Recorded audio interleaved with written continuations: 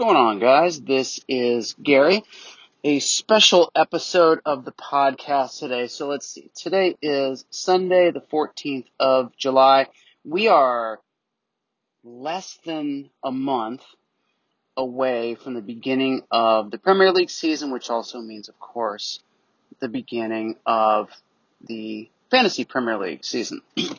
So what I thought I'd do is, rather than get way knee-deep into stats and in-depth strategies and things like that, let's take a step all the way back, because I'm sure that some of you are brand new to FPL, and even if you're not, everybody can use a good reminder now and then. So what I'm going to do in this episode is give you our sort of keys to success in FPL. And there will inevitably be some other tips that we haven't listed here. So please add more on Instagram, on our account. It's just simply at Let's Talk Soccer. It's that easy. And I got to say one other thing too. I am traveling for business today. So I'm down in Tampa, Florida, which is originally my hometown. Live in Atlanta, Georgia now. And I'm driving over to the beach, and I'm super excited about that. So come along for the ride with me. We'll go get ourselves a delicious grouper sandwich. Okay, anyway, back to business.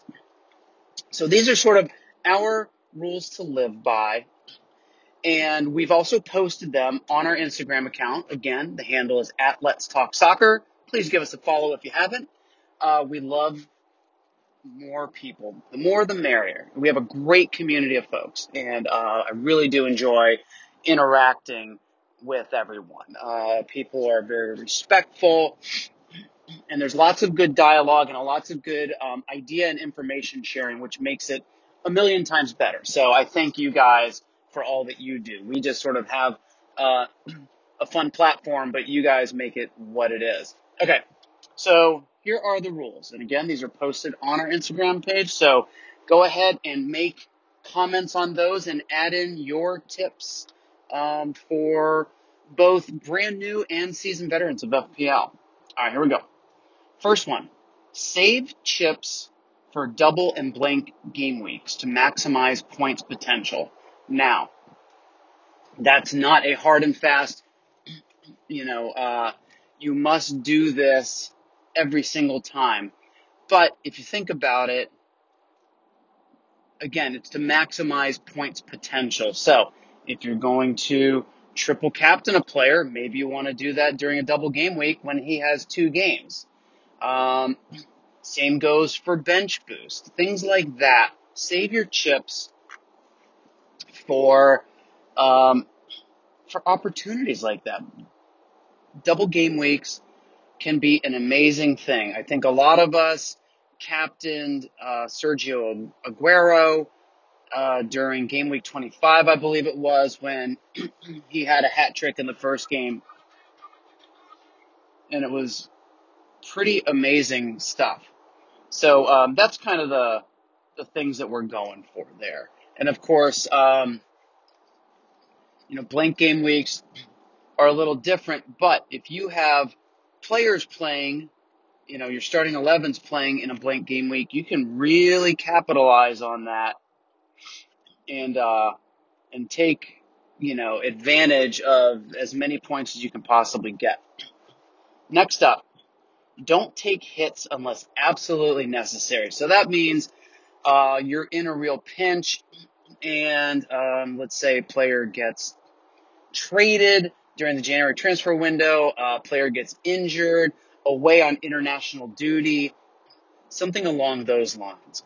Those -4s, while you don't see them impact you during that game week, so they don't come off your game week score, they come off your overall score. So they're kind of sneaky, the points are, in that way, because you don't feel the pain right away, but all of a sudden your rank is dropping, and it's because those -4s add up a lot.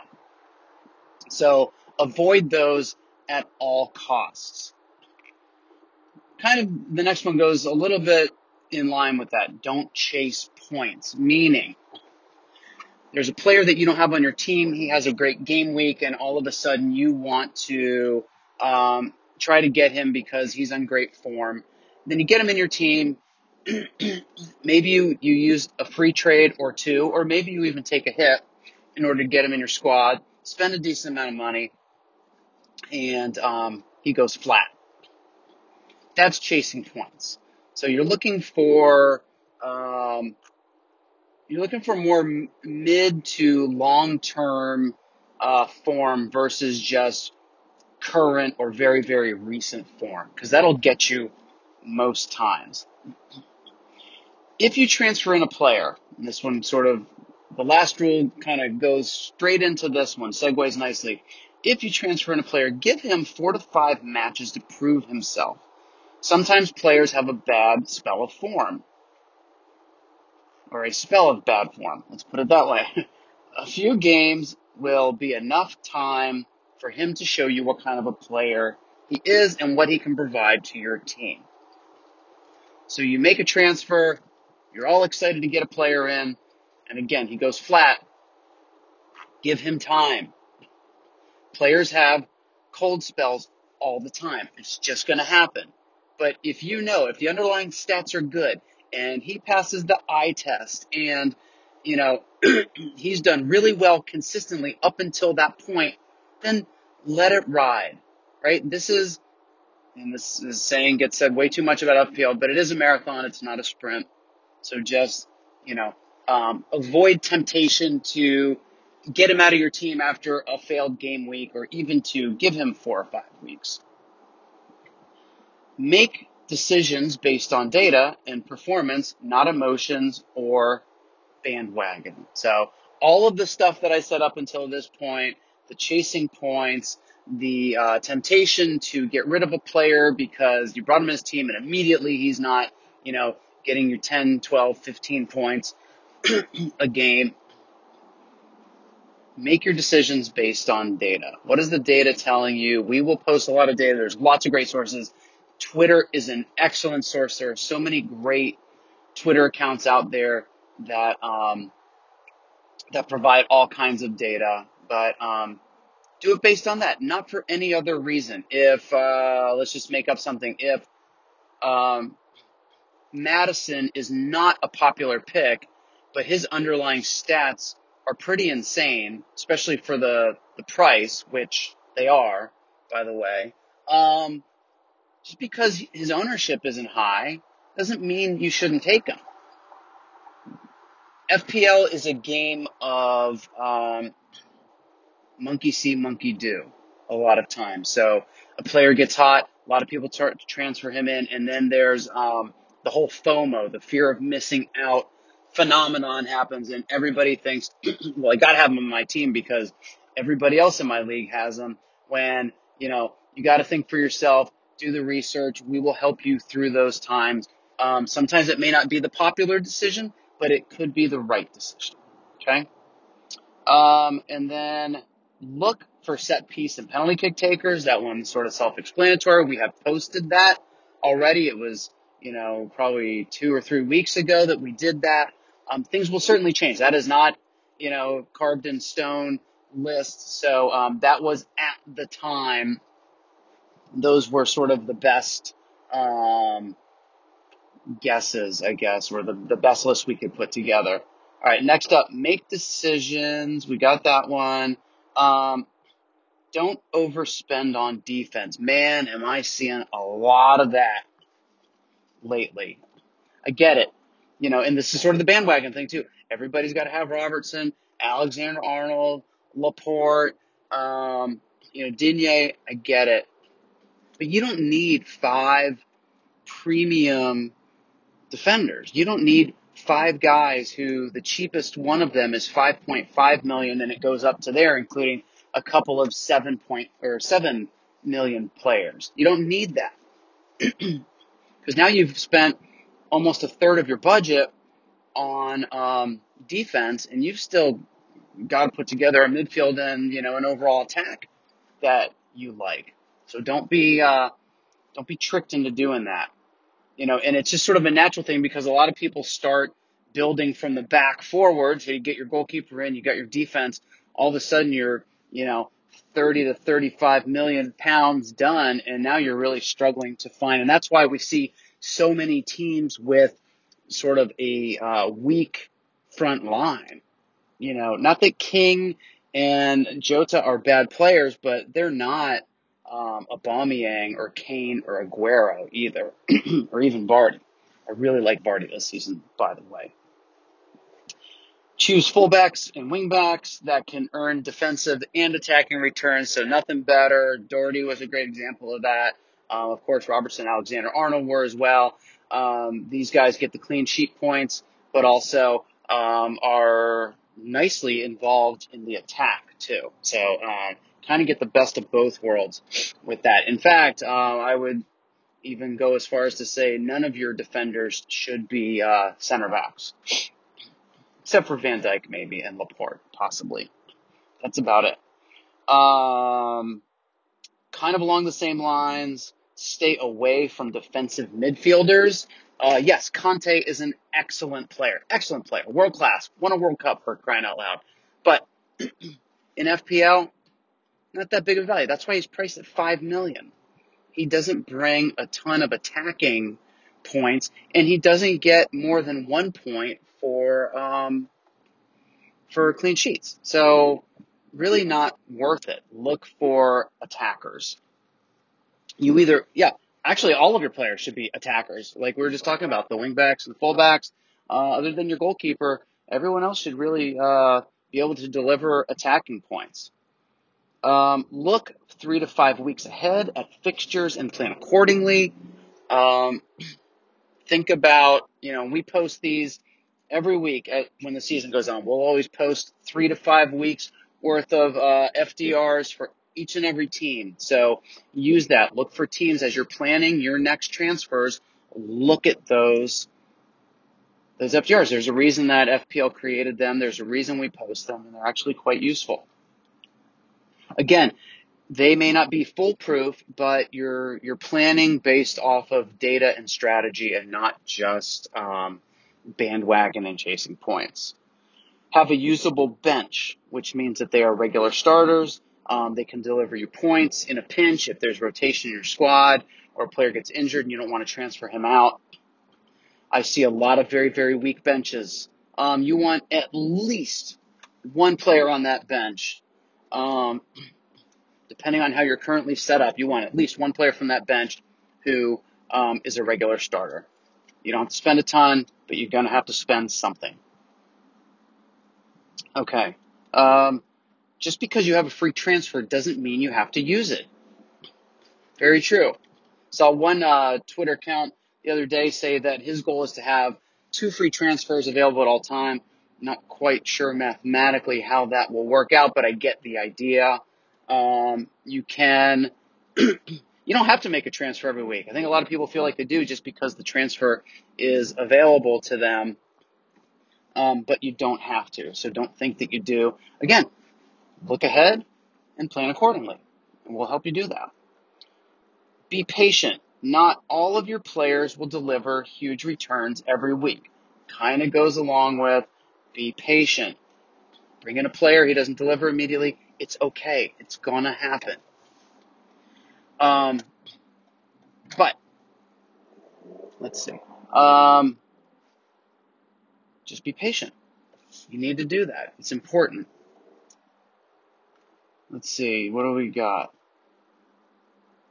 Have a plan, but be flexible. I talk about sticking by your decisions, being patient, all of which are super important. But you also got to know. Players fall out of favor with their managers. Players get injured. Things happen. So you need to be ready. And that's why if you have the available transfers, you have a plan, it's easy to make a decision. If you, on Twitter a lot of times, folks sort of quote unquote in the know will post leaked lineups before a game.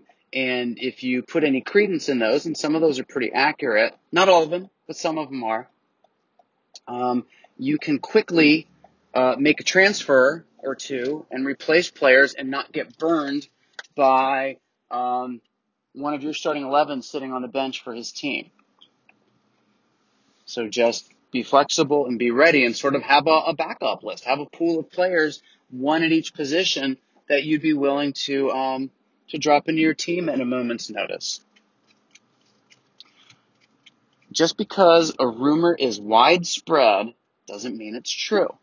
Very, very true. A lot of people go around saying, oh, well, I know for sure that Aguero is going to be rotated this weekend. It's like, well, unless Pep is your dad or your uncle, or you're one of his confidants, I'm not quite sure how you know that. Yeah, you may have a lucky guess, and you may be right occasionally, because, yeah, Pep's going to rotate his players. That's, you guess that enough times, and you're going to be right occasionally. But, go with, trusted sources, and just kind of, stick with the things you know and the things that you're comfortable with. And just because people get really, really, sort of nervous and emotional when they hear a rumor. So just try to avoid all that. Do your own research and see what you think. Can't tell you how many times last season did rumors start that Aguero was going to be rotated, and he pretty much started every game. So, if you were an Aguero owner, that could have really cost you if you would have put a lot of trust into those. Lastly, trust your first instinct. It's usually spot on. How many times have you made one move and you're comfortable with it, then you hear a rumor, or you start to overthink things, you second guess yourself, even if it comes to who you're going to captain, and then after the game week is done, you kick yourself, you say, oh man, I should have just stuck with my first captain, or the move I was going to first make. So trust that instinct. Avoid temptation to do it. You might even want to have two teams that you're managing. One is the team where you follow the rules, and whether you follow these tips, or you have some of your own, or you follow someone else's, let that team be the one that you do these things with. This is the team that you don't second guess and you go with your first instinct. This is the team that if you transfer a player in and he doesn't play well right off the bat, then you still hold on to him to see what happens. Let that sort of be your test team. And then you can have your other team where if you want to make all these decisions, you can. But just to see what'll come of it. And it'll be kind of interesting. I think we might actually do that this season. If we do, we'll let you guys know. But anyway, so a lot of tips there. Hopefully some of them are valuable and useful to you this season. Again, we have posted those at Let's Talk Soccer on our Instagram page. Give them a look. Add some of your own stuff, please. We love the collective intelligence. And that's going to do it for this week. So until next time, this is Gary down in Florida on the way to the beach, saying hope y'all are doing well. Have a great day, and we'll talk to you soon. Peace and goodbye.